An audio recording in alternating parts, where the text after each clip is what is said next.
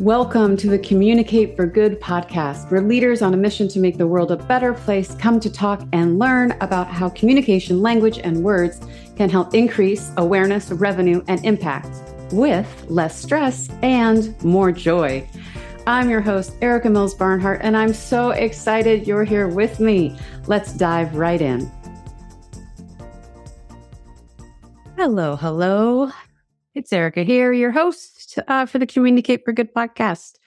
What you have on docket for this episode is my conversation with Tony Martignetti. And Tony is a plan giving consultant and expert, and he is the host of Nonprofit Radio, which is the #1 podcast for nonprofits, which is very, very cool. What I appreciate about this conversation is Tony's ability to ask questions in a way that kind of elicit a new take on things. So you'll hear me talk about, if you're a longtime listener or follower of Claxon and myself, you'll hear some themes, goal setting, who are your true believers, these types of things. Don't go to the how before the what and the who are figured out. What I didn't expect, one, you'll hear near the end where I share something that kind of blows Tony's mind. He has to take a minute to let it soak in. So I'll just let that be a surprise for you. But also this theme of fun came out. And it is true, you're going to hear this. We recorded this just before the holidays, so I was wearing Christmas lights. But it wasn't really until I was talking with Tony that I felt how deeply I wanted more fun, more play in my world, in my life, in my work as well. So if you're listening to this and marketing, messaging, leadership, communication, any of the things that we talk about on this podcast are feeling like heavy or hard, or they're tugging at you, I invite you to join me at Claxon's now monthly Ask Me Anything session. Those are always the third Thursday of the month from 10 a.m. to 11 a.m. Pacific time. You can come and ask me anything. If you missed the first one, which we hosted recently, we air the audio, so you can go back and listen to that. Just wonderful participants, wonderful questions, and therefore a wonderful conversation. I invite you to come and let's see if we can't fun up whatever you have on the docket. All right. I loved my conversation with Tony. He's a generous, humble man doing some terrific work in the world. So I hope you enjoyed the conversation as much as I did. And with no further ado, here's my conversation with Tony Martignetti.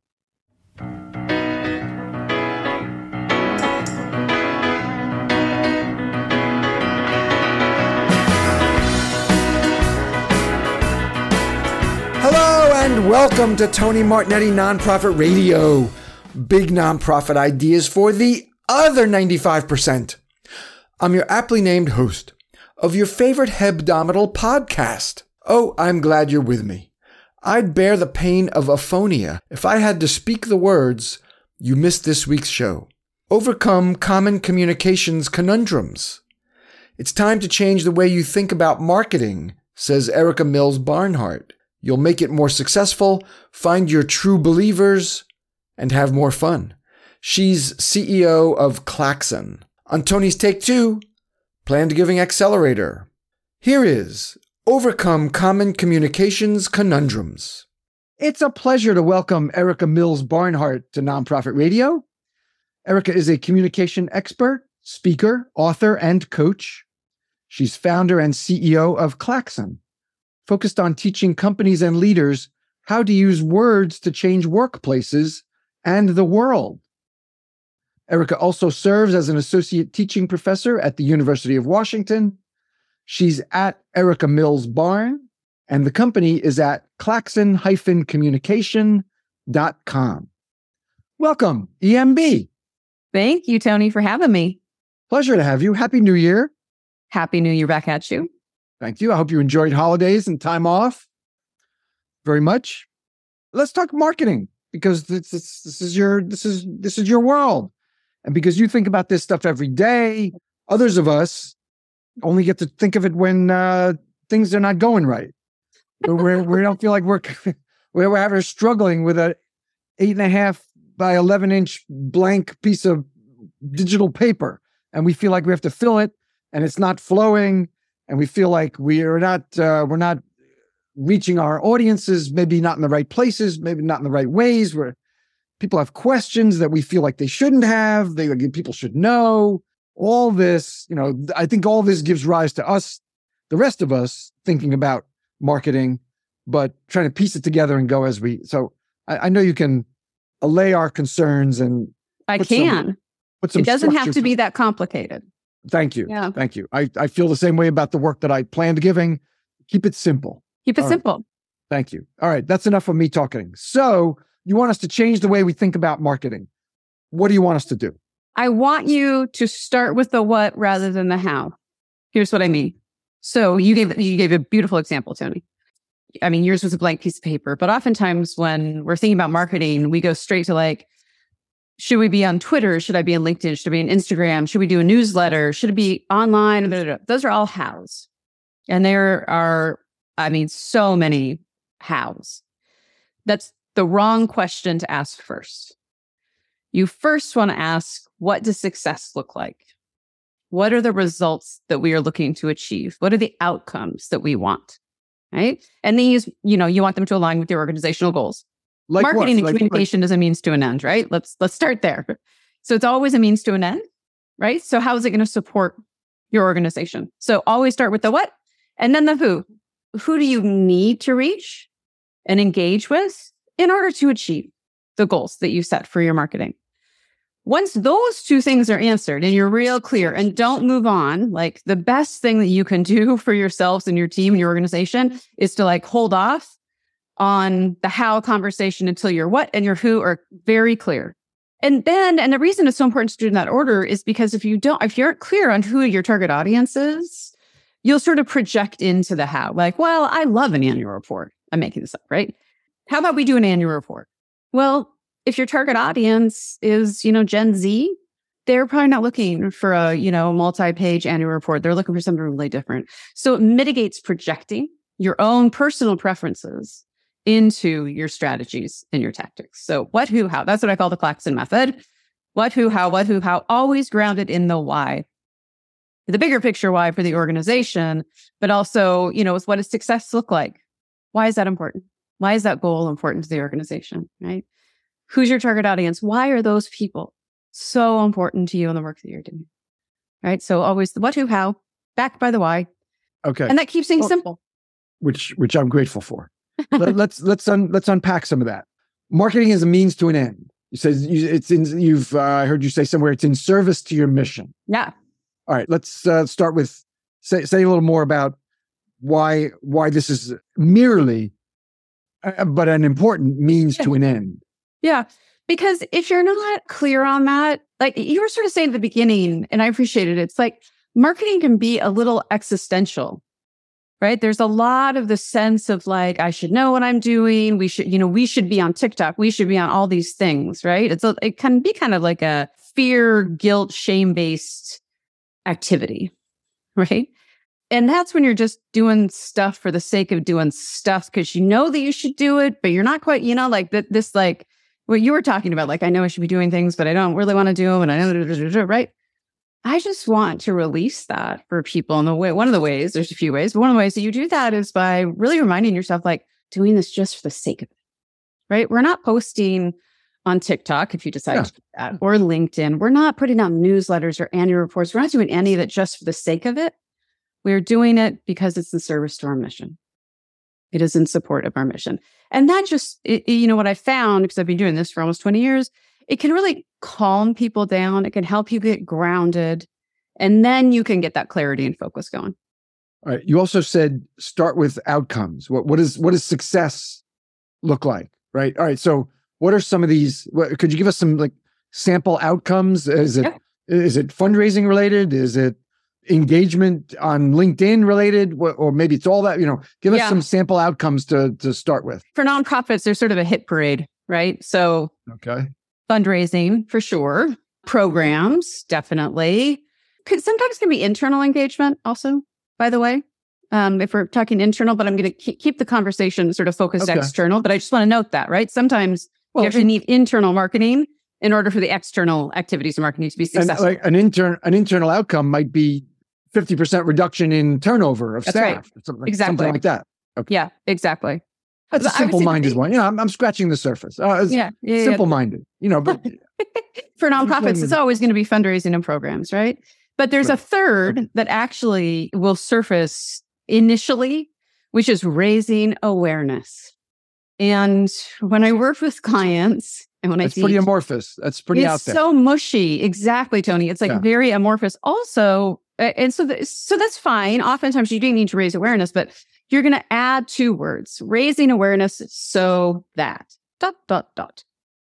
Right?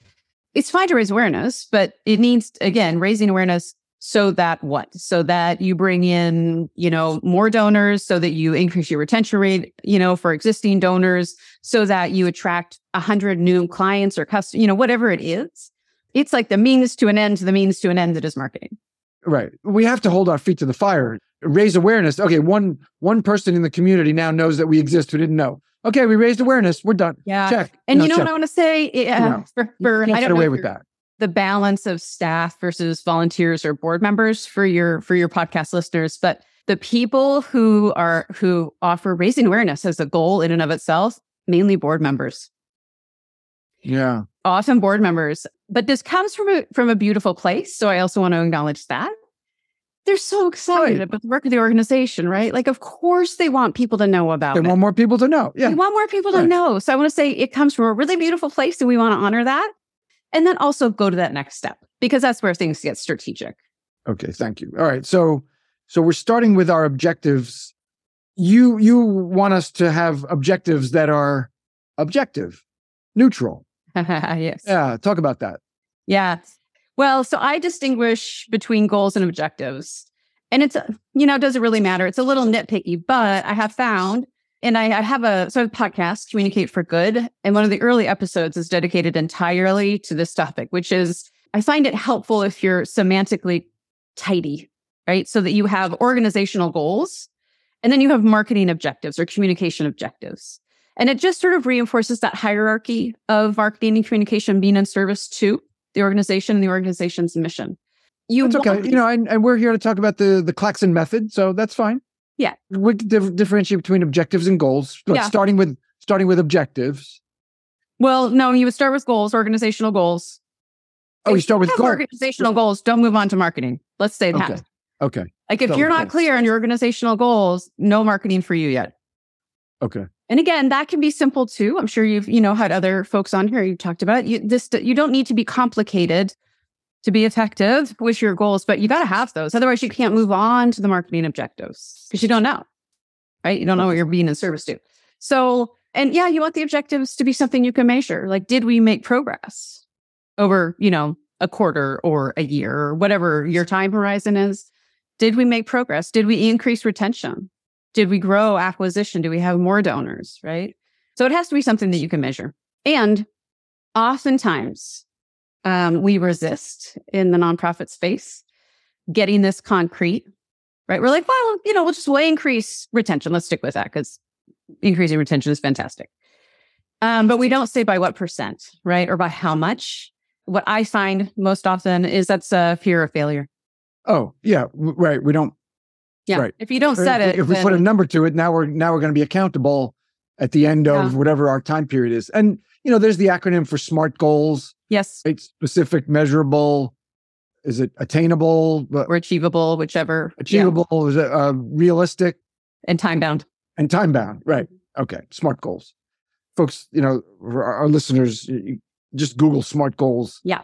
You'll find a million articles on SMART, on what SMART stands for and what SMART means, and et cetera. So, yeah, right. But if we're not going to be realistic and hold ourselves and our organization accountable, we're supposed to be running this thing like a business. It's a nonprofit business, but it is a business. Yeah. I'm not saying, I don't mean business pejoratively like cutthroat, but we're running a business here. We have employees. We have people we're serving. We're counting on us for what we deliver. We have people who support us. They necessarily buy things, but they support us with their time and their money. They buy their version of a better world. More.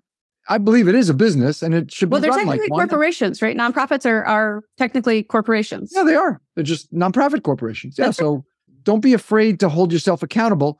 And so this leads to something that you believe, that failure should be not feared, but accepted and Yes. So don't be afraid. I'm going to give you a sec. So folks, don't be afraid to set goals, objectives that are measurable, so you know whether you've achieved them. Because failure is not. I'm not going to say failure is not an option, because that's not true. Failure should be Totally an option. be accepted and maybe even embraced. You learned something. It's all in what you do with the failure. It's somewhat inevitable. Like we're all coming through COVID, right? We tried all sorts of things. Like we just kind of had a failure fest in a lot of ways over the past few years. And if you look at like how the sheer volume of things we learned, that's success. That's winning. Failure has such a negative connotation. And I do want to unpack this a little bit, because I can imagine that you have listeners. Yeah, please. And they're like, that is not an option in my organizational culture. It's not safe to fail. So this is a leadership issue and a culture issue, right? Like we have to lay this firmly at the feet of the leadership. That is where this culture either is or is not created. And when failure isn't an option, just to play that out a little bit, people play small. They're doing the same things over and over again, right? Safe. You actually become less effective over time. Small, safe. Safe. This is how we do it. And this is how we do it is shorthand for this feels safe to me. So a piece of this is psychological safety. This feels safe to me, right? And so you have to bring great intentionality as a leader. And when I'm coaching, I do a lot of coaching one-on-one with leaders and with teams, but one-on-one, we talk about failure a lot. Because you have to start with what's your personal relationship with failure? Does failure feel safe to you? Because if it doesn't feel safe to you, well, that's first step for you, right? You can't like be up there pontificating about like, failure's great, we're going to embrace it. And meanwhile, you're like, oh my God, please, I never want to fail. That's not going to work. So you have to unpack what is your subconscious mind telling? What are your beliefs about failure? What was modeled for you growing up around failure? You have to do that inner work first, that inner game. And then when you're like, okay, I see the positivity in failure, then you can bring that forward as a leader. But really, this is about culture and it's about leadership. Yeah. And I would say, if you're in a place where failure is not at least accepted, I mean, maybe we're not cheering for it, but That's at right. least accepted, it may not be the right place. Yeah. Because it's a place that's playing, like you said, Erica, it's a place that's playing safe and small. And, we have enormous problems, whatever That's work right. you're doing, from education to animal welfare to the environment or whatever, religion, whatever you're doing, we've got a lot to do. And playing safe and small is not going to get us there. Yeah, but what's interesting, Tony, is when we look at both like internal to the sector, but also external constraints to the sector, I just always want to acknowledge when we talk about failure as it relates to nonprofits and their very world-changing work, like donors are not always super jazzed about the idea of failure. So there are some legitimate external constraints, funding constraints, largely funding related or partnership related, but mainly funding is what we're talking about here, where it's like, no, that's not on the table. And so you have to, really figure that out for, look at your funding sources and risk tolerance and failure tolerance as it relates to those, and then figure out like, how can you create a funding portfolio that does allow you to take risks, that does allow you to fail. So I just always want to acknowledge, listeners, if you're getting funding from pretty traditional sources that have where that's not an option, I just want to acknowledge that that's a dynamic at play here. Okay, yeah, and I'm not disagreeing. Yeah, I just never want to come off as like failure and embrace it and yay, hooray, and whatnot. With given all the variables that leaders are dealing with, I want to acknowledge it's messy, right? It's not part of that also is messaging, though. The way you go back to those funders, and even not only after the fact, but before, before. Here's something we're going to try and launch this program, and we're going to try to reach 2,500 people in the next year, but acknowledging that that's a stretch. There's messaging. Maybe it's even marketing involved in all those. In the whole process, communication and relationship building, right? So if from the get, I would hope, like when I was in development way back when, you have, especially with institutional funders, you have the conversation up front. So are we going to set big audacious goals together? And if so, we might not achieve them. What are we going to do when we don't achieve them? Right? Like, and having those conversations up front, what are we going to do if we do?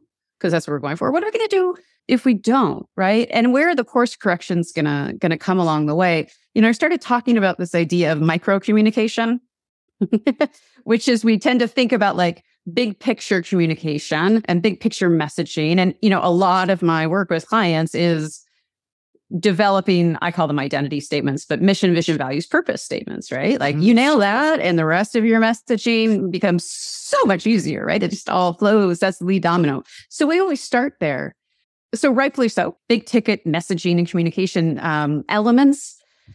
But increasingly, especially given what happened to our brains and our central nervous systems with COVID, I'm really working with clients about being more attentive and intentional about micro communication. So what's happening in between the big moments? How are you creating that connectivity, right? And this can be very light touches. Doesn't need to be a big deal. Like what? Give an example of what you're talking about. Text message, right? Like, hey, just checking in. We had a big day today. We hit our 100 people signed up. Just wanted you to know. Pop them a quick email. We don't have to like wait rather than waiting for the formal report. Share the wins as they come in. And even if it's just, like I'm very attentive to my instincts, your gut is, I know people are like, oh, blah, blah, blah. It's like, well, it actually is millennia of information that we all have inside of us. So I'm pretty attentive to it. Anytime somebody pops on my radar. Follow your instinct. Yeah. I'm a huge believer in following your instinct. Yeah, right? It's telling you something. Anytime someone just pops on my radar, and this is multiple times a day, I stop what I'm doing. And I pop, it depends on how they like to be communicated with, right? But it could be email, it could be a text, it could be Facebook Messenger, whatever it's going to be. And I just say, hey, you popped on my radar. I'm thinking of you. You can do that, in relationship with your funders and your donors as well. Like we're at a place where a little more humanness is allowable and actually craved. Yeah. And also just from an internal communication perspective, there was an article recently based in Harvard Business Review based on some research at the University of Pennsylvania. It was about what staff, employees are looking for from their managers. Yeah. And it was micro understanding. So this is what got me thinking about micro communication, right? And micro understanding meaning I don't want you in my business. I don't want you to be micromanaging me. I want you to understand me. I want you to understand what happens for me over the course of my day. Because we are remote or hybrid for the most part, definitely not going away. I want you to understand what that means for me and to me. So that was a really interesting evolution and an invitation for leaders to really be thinking, what does micro understanding look like? And then my, next step with that is, and what does micro communication look like based on that, right? All more humanness too. I like that idea. More humanness. More humanity. All right. So audacious goal. Well, we talked some about, having audacious goals, not that goes back to, not playing small and safe. Yeah. And that's where our digression on failure and micro communications came when I said it may not be the right place for you. What I meant was, if leadership is not accommodating, at least accommodating being audacious, willingness to fail, then you have to evaluate whether that culture can change. And if you're not sure that it can, evaluate whether that culture is the right place for you. That was. I've also worked with leaders who they are genuinely risk averse. That doesn't fire them up. It makes them very uncomfortable, right? So I just want to say on the other side of it, just is it a culture fit for you can be anywhere along that continuum. But I love the question, right? Like, is this a fit for me? Right. I feel like so often. Yeah, you're absolutely right. Often we're like, when I teach the University of Washington, the Evans School of Public Policy and Governance. And when I talk to my students, and I mainly work with graduate students, so they're getting their master's degrees, they're like rock stars. They're amazing. They're just amazing. And they get to the point in their time and they're interviewing for jobs. And what I always say to them is when they're making you the offer, you are in the power position. Ask for what you want. Because it's like, oh my God, they want me, yay. And then you don't negotiate because you're like, oh, they like me. Oh, and I'm like, no. You hold all the cards in that moment. Oh, they don't want to go through that again. You hold all the cards. Right. And it's sort of similar, like, and we're seeing this with quiet quitting and, a lot of other movements. It's like this openness to like, maybe this isn't what I want. And so there's a lot of, downsides and tough stuff happening right now, obviously. But I think I'm a total optimist by nature. So I'm always looking for the silver lining in the bright spots while acknowledging the darkness. Is this for me? Is this what I want? Is this who I want to be? Is this where I want to be? Like there's just a different, and that's like authoring your life. I just want to invite listeners to like, this is it, right? And you're wonderful. And so are you authoring your life? Are you like making it happen for you? As opposed to like that, oh, it's happening to me stance, which is demoralizing. And again, from a leadership perspective, are you inviting that sense of, is this for me? How is this for me? And encouraging that, regardless of your risk tolerance, by the way. Right. Across the board. I love the idea of making the life that you want, not defaulting into the life that lots of other people have made before you, just because... and that might be taking a year or two off before, to do volunteer work or to travel. And, there are myriad different ways. It involves your personal relationships, your professional relationships, your relationship with family. I mean, it would turn this into a therapy session, but I know I have that tendency. Sorry. Be intentional about the life that you make for yourself. And a significant part of that, although it seems like maybe in declining proportion, but still significant, is your work, the work you do. Yeah. The reason I say it's that maybe in declining proportion is because since the pandemic, I think work has become less significant to large swaths of, I don't know about the world, so I'll just focus on our country. Yeah. I think work has become less, there's less a force. Or at least differently significant. Like the way I'm experiencing it with my clients and, friends and colleagues, it's differently significant, which isn't good or bad, but it does feel different, right? Like it's holding different space in people's lives. And I think part of that is the sense of agency. This like, maybe it doesn't have to look like this. And also, by the way, you could honor, I'm a woman. There are women who carved the path so that I could do what I want to do. And I honor that while doing things differently. Yeah. And while doing them on my own terms. Like you can hold both of that. And I think sometimes it can feel a little like, but this is how insert person who's important to you, or who you respect did things. You can respect and honor that and do it your own way. Yeah, we can hold both these thoughts. You can hold both. Yeah, of course. All right. Well, I made us digress from some strict marketing communication. So let's go a little back. True believers. You want us to find true believers. Who are our true believers or what are they in the abstract and how do we find ours? Yeah. Okay. So in the world of marketing, generally speaking, in particular for nonprofits, there are 3 types of people in your audiences. Okay. And I'm not using these terms in their religious sense, using them sort of neutrally. Okay. Believers, agnostics, and atheists. So believers believe what you believe. If you are on a mission to eradicate extreme global poverty, they are like, yes to that. If it's to, spay and neuter dogs, they're a yes to that, right? They believe what you believe. Agnostics might believe what you believe, but you need to persuade them a little bit, right? Maybe it's not top their list, or maybe it's like how you do it, or whatever. They're wooable, right? You can. They're on the fence. The agnostics. Yeah. And so you might think of them as like uninitiated believers. Okay. But they're in the middle. And then atheists don't believe what you believe. And so one thing that comes up is it feels fantastic to convert an atheist, right? Like anytime I do a big public talk and we talk about this, there's always somebody who never believes like, yeah, but there was this guy and, he was against us. But then we really kept working on him. And now he's a donor. My question back is that's great.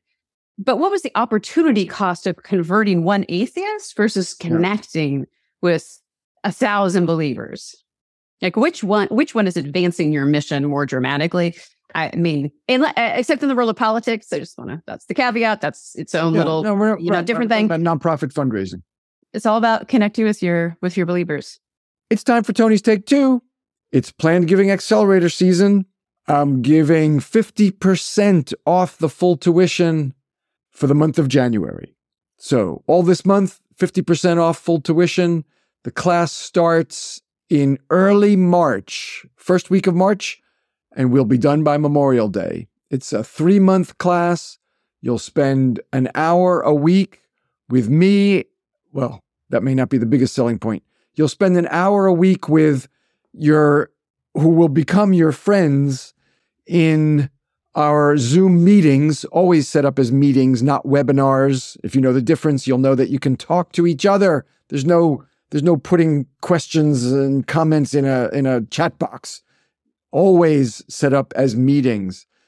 These folks will become your friends. They will be similarly situated in small and mid-sized nonprofits wanting to launch planned giving. All right? This is what we do together. Oh, and I am there too. And I'm teaching, and I'll be guiding you, giving you the resources you need, like sample donor letters, template letters, marketing materials, PowerPoint for when you talk to your board. And that'll be one of the meetings we have together, is acquainting your board with planned giving and perhaps soliciting your board, identifying your top prospects and soliciting them, identifying your tier 2 prospects and identifying them, etc. All the info is at plannedgivingaccelerator.com. I hope you'll be with me. Love to have you. And that's Tony's Take 2. We've got buku buttloads more time for Overcome Common Communications Conundrums with Erica Mills Barnhart. Give us some ideas about how to get somebody from agnostic to believer. Are those people? Are they worth the return on investment? The agnostic community? Yeah, for the most part, you have to be doing both. So a lot of marketing though is about optimization, right? So it's for whom are we optimizing? And in general, if you're optimizing well, like with your messaging, right? So you have messaging that really speaks to the hopes, dreams, wants, needs of your believers. That's going to be enough to like get your agnostics' interest. It's going to perk up their ears. For your believers, they're like, woohoo, and you're off to the races. For your agnostics, it's going to take just a little more conversation, right? And so, questions are your friend. We default into this, like, if I tell them everything out of the gate, then maybe I'll hit on something that is interesting to them, and you end up just like, right? And I always say, when you tell someone everything, they remember nothing. And that comes from like a worried place, actually, right? So again, like you're going to hear a theme, which is like, you're the authority in what your organization does. Show up as the authority. Ask questions, right? Because the answers to the question, that's how you're going to get that. Then you know what they're interested in. And it could feel a little scary at first to do this. If it's not what you're used to doing, or that's not the culture, get them, ask questions. Just find out, what is it about what you do specifically? So it's like there's a level of specificity in understanding agnostics that you need to move them. I might refer to it as an engagement cycle, from knowing the organization to understanding the organization to engaging. Believers move along that cycle real quickly. You need to spend more time in that zone of understanding and helping them understand what you do with agnostics. Is this all consistent with Simon Sinek, his core belief that people don't buy what you do, they buy why you do it? Yeah, totally consistent. Consistent? Okay. So say a little more about the engagement cycle. Now, you can't shortchange nonprofit listeners with like a 10-second drive-by of the engagement cycle. I mean, marketing and messaging is like very fundamentally all about moving folks around this engagement cycle. And it actually doesn't matter if you're like buying toothpaste or you're trying to get, a new donor. It's like everyone has to go from knowing to understanding to engaging. I got specific about this because what can happen is this is unique to nonprofits, is because we care so deeply and passionately about what we're doing. There's kind of this like, to know me is to love me, to know me is to engage. Why wouldn't you? Right? And then you skip over the understand phase. And that's really a miss. And it's a miss because let's see events. I pick on events a lot. Events are a classic example of moving someone from knowing to engaging, right? Like, I care about something. I invite you, Tony, and some other folks to sit at my table at, the lunch or the dinner. You come because you know me. Maybe you care, maybe you don't. And then there's an ask. Rightfully so. We should ask for the support. But if you go from no to engage that quickly and you don't plan, and this is what I see again and again and again with nonprofits, is there isn't a plan for, okay, how am I going to go back to Tony and sort of, back up the caboose to like understanding what you, Tony, care about as it relates to my organization. Yes, the important follow-up. Very intentional follow-up. And this is where, like retention comes into play. But it's really interesting. Like, you say these things, it's like, well, why wouldn't you do that? It's so weird. Why are you saying that out loud? Of course you would do that. It's stunning how often it doesn't happen. And it is this like really fabulous, well, of course, Tony gave money. Of course he loves what we do. And we lump you in with somebody who's given to the organization for 5 years. Now you're a current donor. Not everybody does this. I'm sure listeners, there are some of you that are like, no, we nail it on the follow-up. Like, that's not, so I'm painting with wide, broad brushstrokes here. But I have seen this so often. And it's heartbreaking because then you don't, maybe you don't come back to the event the next year, you haven't been nurtured, and then you're a one-time donor. And that's super expensive. Right. That is low ROI. That's the retention. I want the highest return on investment possible. Always. I'm guessing you're a big believer in segmentation. Yes. I'm a big believer in segmentation, but not over-segmenting. Yeah. I feel like given some of the databases that we have, you can almost use it as a stalling tactic. Like, we're not ready to like send out our appeals because we haven't, segmented enough. So I just like, it's a bit of an art. There's an art to the segmentation in addition to the science. So yes, I'm a fan of segmenting, and not crossing the line into over segmentation as sort of as a stalling tactic to doing the work. All right, I'm not clear on this. What I mean, anything? Yeah, I agree. I mean, anything can be overdone and used as an excuse for immobility. Yes. What's over segmentation? Like, what's an example? Continuing to tinker with your database rather than sending out the appeal. Oh, okay. Mm-hmm. All right. And segmenting, we want to segment right by interest. If we know someone is interested in the spay-neuter program, then those are the touch points. Those are the data points. Those are the stories we're going to share with them, not the adoption and rescue program. Yeah, exactly. Like what are their interests? And so, any organization will know in advance, like, here's kind of our top three things we do, top three services we offer, or ways that we go about taking care of animals. So you start there. Again, authoring, right? So yes, you want the information and your organization best, so start there. And then you can put people in the file folders, as it were. And you're going to find out what their interests are, not only by their giving, but by asking the questions that you were talking about earlier. What moves you about our work? What brought you to us? What do you love? Et cetera. Right. And how do you like to be communicated with? Yeah.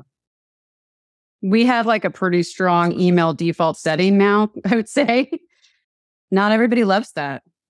I have clients who are having great success with kind of not doing email. That's always going to be a part of what you're doing, but taking the time to like actually, back to snail mail, really working direct mail. I feel like direct mail is like having to come back. Yeah, it's always strong.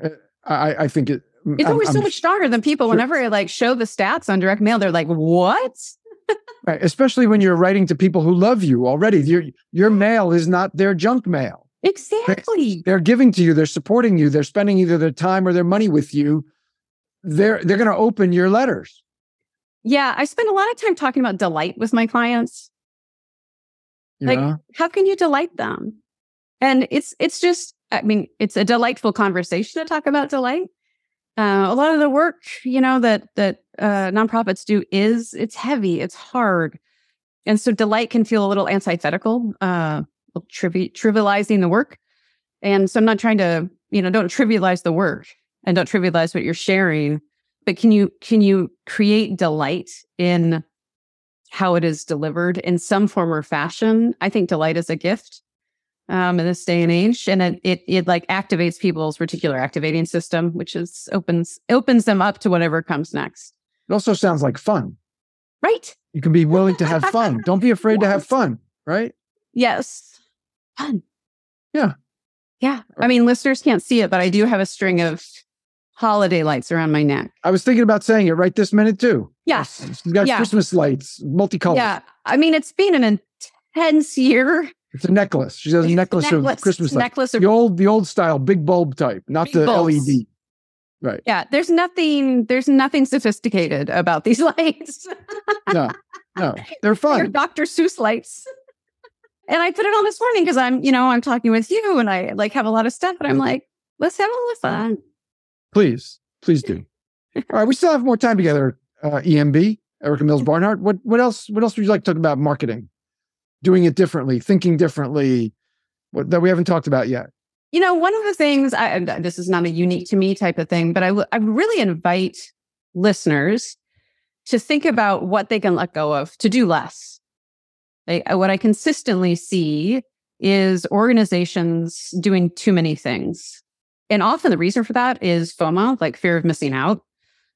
Often, to double down on that, this comes from board members. So if you're a board member listening, you may have a fabulous idea for marketing. Thank you very much for that. And go back to the Claxon method. What does success look like? Who's our target audience? So does your idea, which is a how, is that really going to resonate with the target market? This is why working the method is so important. Part of it is grew out of I wanted a way to kind of mitigate positional authority negatively impacting marketing outcomes. Yeah.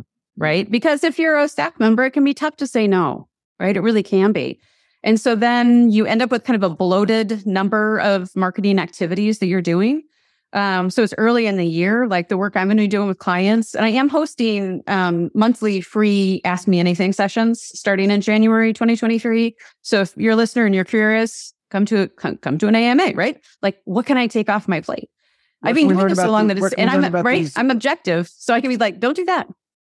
Take that off. Where can we learn about these AMAs? At Claxon hyphen? Yeah, go to claxon-communication.com/newsletter, sign up. Because it's for newsletter subscribers. That's how you're going to find out about, get the Zoom link and all that.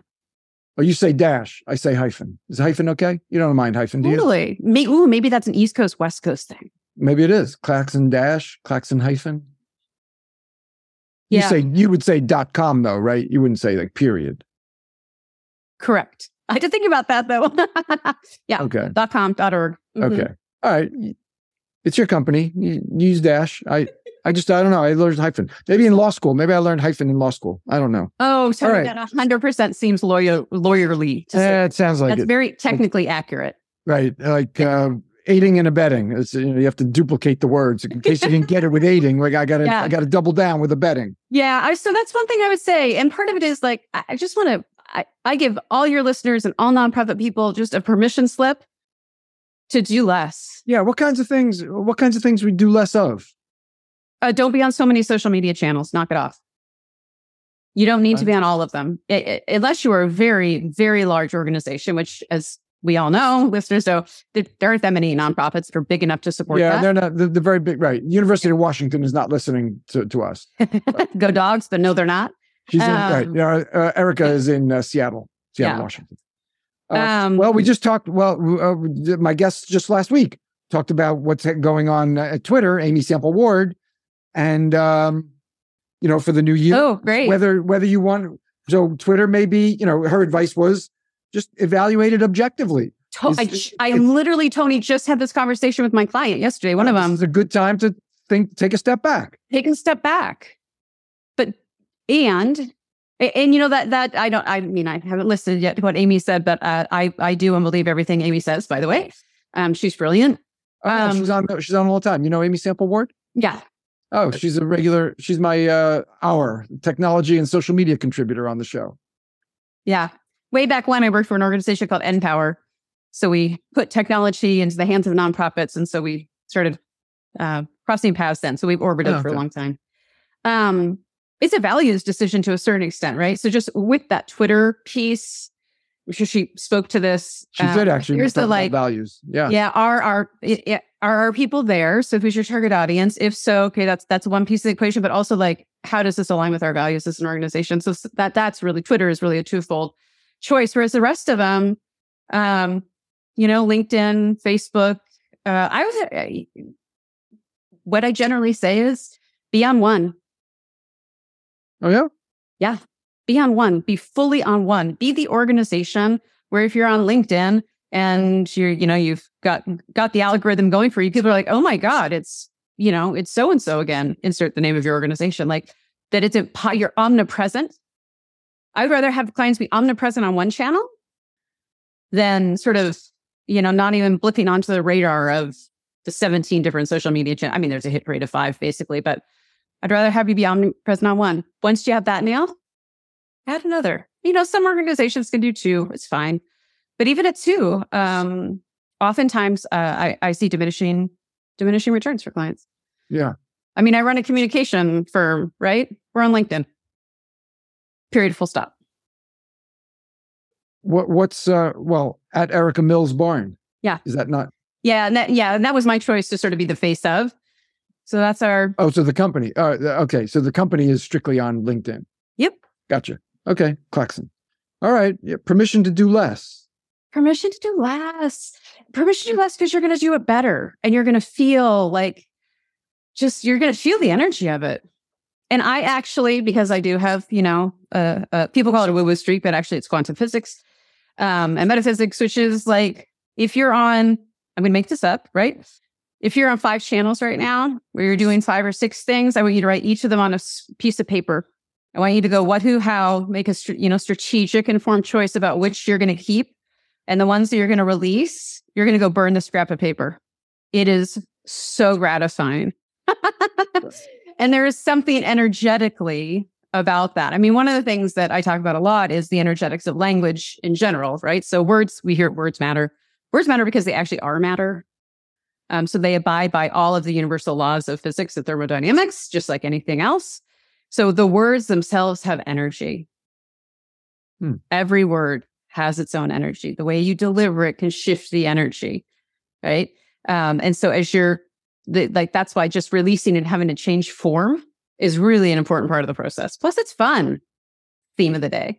It's fun. But I mean, be safe about your birding. I'm not like suggesting you not safe. Be safe and have fun. Right. Oh. It really helps because otherwise there's going to be this niggle that's like, oh, but we still have that like profile up. So maybe we should be doing something or, just release that for yourself. Let it go. You deserve it. But every single person listening deserves to do what they're doing in a way that feels amazing to them. All right. That's empowering. They too.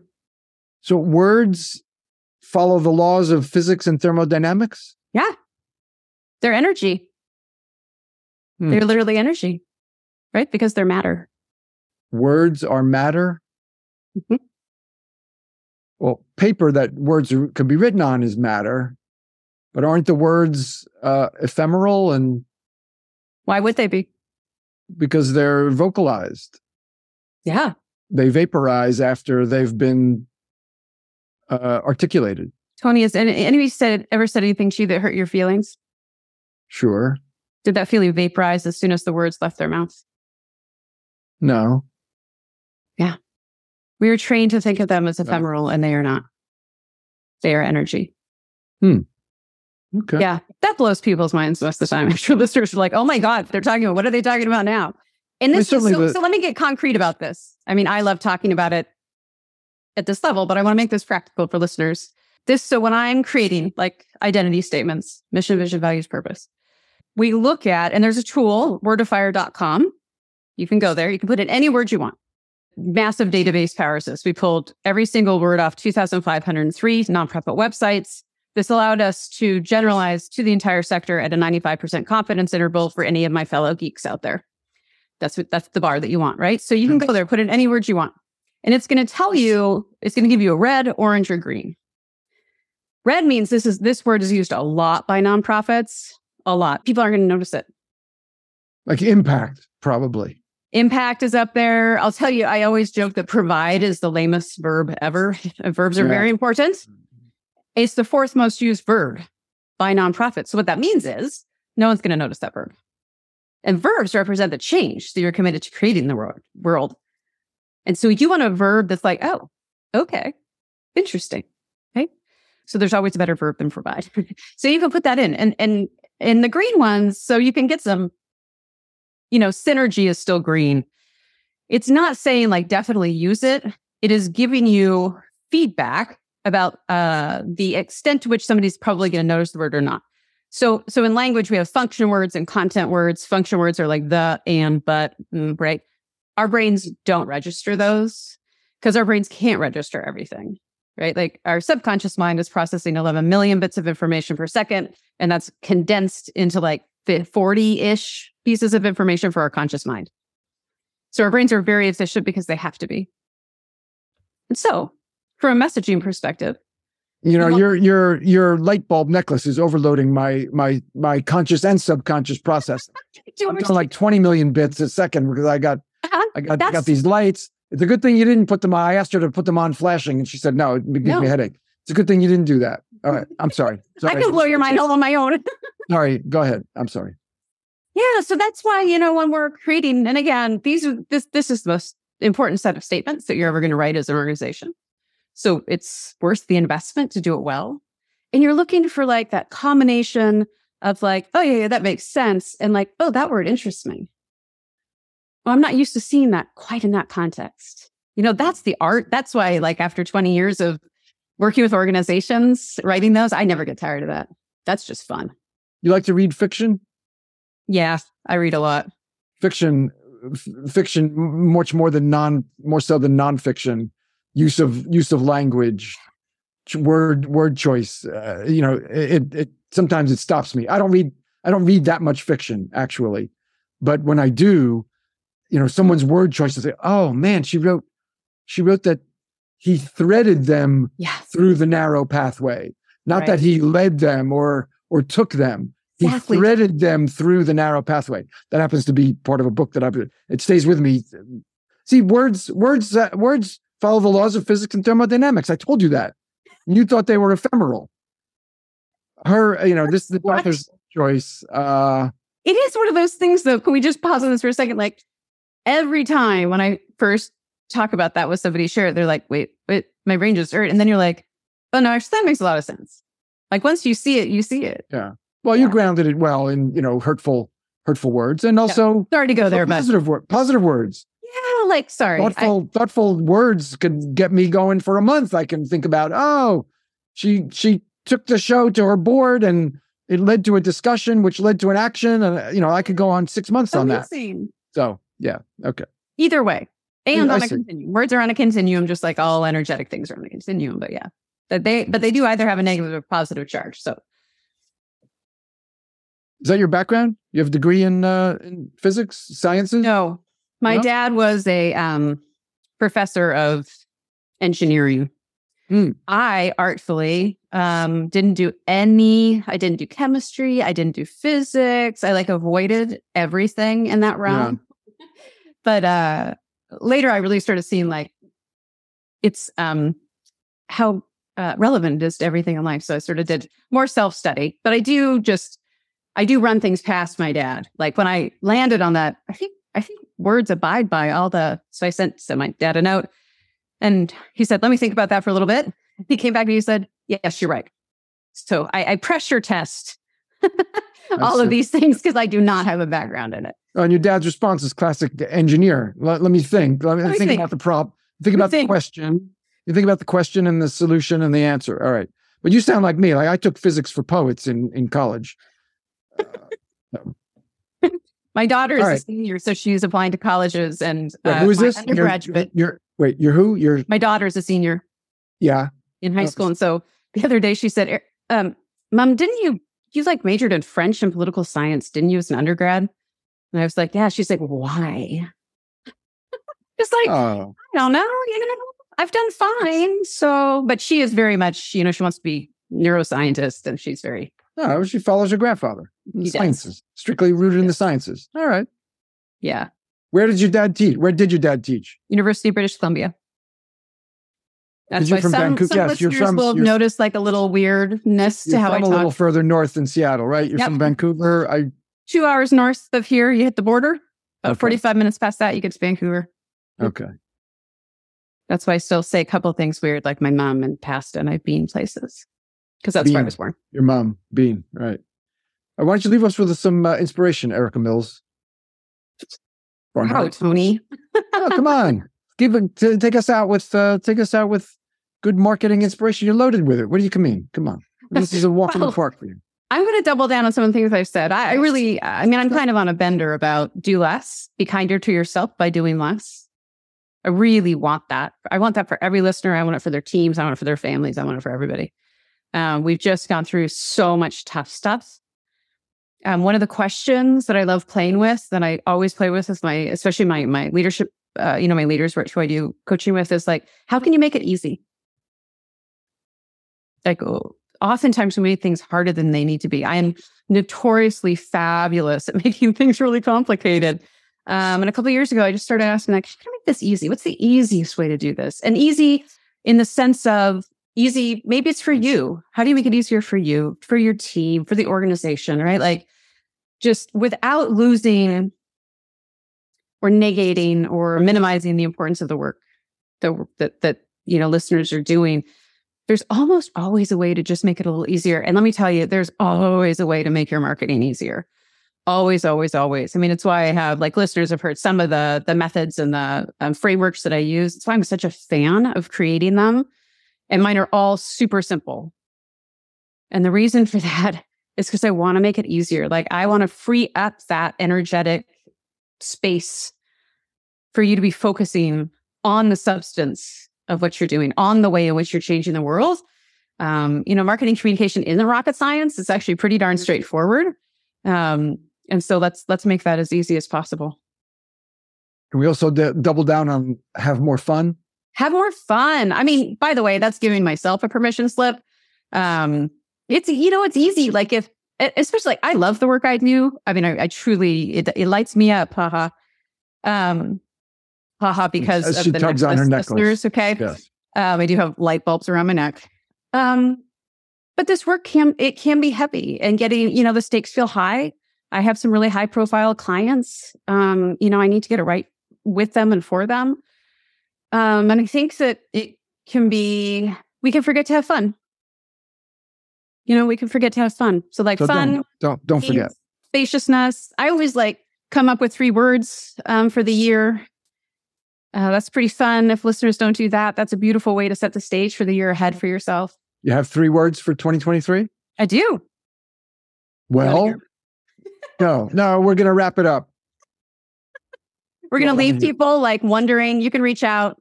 I'll tell you. Right. You have to reach Erica. Yes. If you want the 3 words. What are the 3 words for 2023? Spaciousness, vitality, and play. Spaciousness, vitality, and play. Mm-hmm. Certainly. All right. Spacious. Well, we talked spacious. Permission to do less. Yep. Permission to have fun. Play. And vitality. Yep. Yeah. All right. We're going to leave it with spacious. Tony, and I'm going to ask what yours are. I'm going to email you in a couple of weeks. Okay, because we're recording in December. See, I don't have mine yet, but we'll go out with yours. Spaciousness, vitality, and play. Yeah. EMB, Erica Mills Barnhart, communication expert, speaker, author, coach. You'll find her at Erica Mills Barn, and her company at Claxon-communication.com. Erica, thank you very much. Real pleasure. Thank you so much for having me, Tony. I really appreciate it. It's been great. Next week, the 2023 Fundraising Outlook Report from One Cause. If you missed any part of this week's show, I beseech you, find it at TonyMartignetti.com. Our creative producer is Claire Meyerhoff. The show's social media is by Susan Chavez. Mark Silverman is our web guy, and this music is by Scott Stein. Thank you for that affirmation, Scotty. Be with me next week for Nonprofit Radio, big nonprofit ideas for the other 95%. Go out and be great.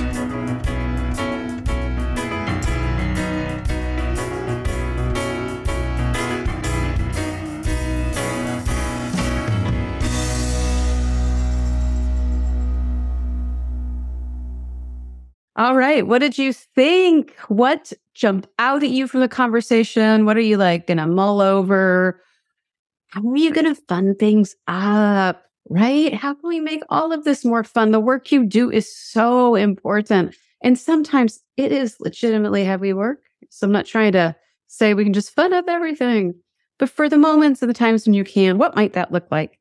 Again, if you want to brainstorm this, I invite you to the Ask Me Anything sessions. Those are only for newsletter subscribers. So if you listen to this and you're not a newsletter subscriber, get yourself signed up. The link is in the show notes. And if you're somebody who would prefer to talk one-on-one, reach out. We can find a time to connect. I hope you enjoyed this conversation. I definitely know I did. I will just leave you with a little bit of a teaser. Next week, we are going to talk about trends. So I'm pretty excited about that. 2023 trends is what we're going to talk about next week. So I'm looking forward to that. Doing the research for it has really been fun. It's been fun. There's the theme. All right. Do good. Be well. Thanks for doing all the awesome work you do in the world. And I will see you next time.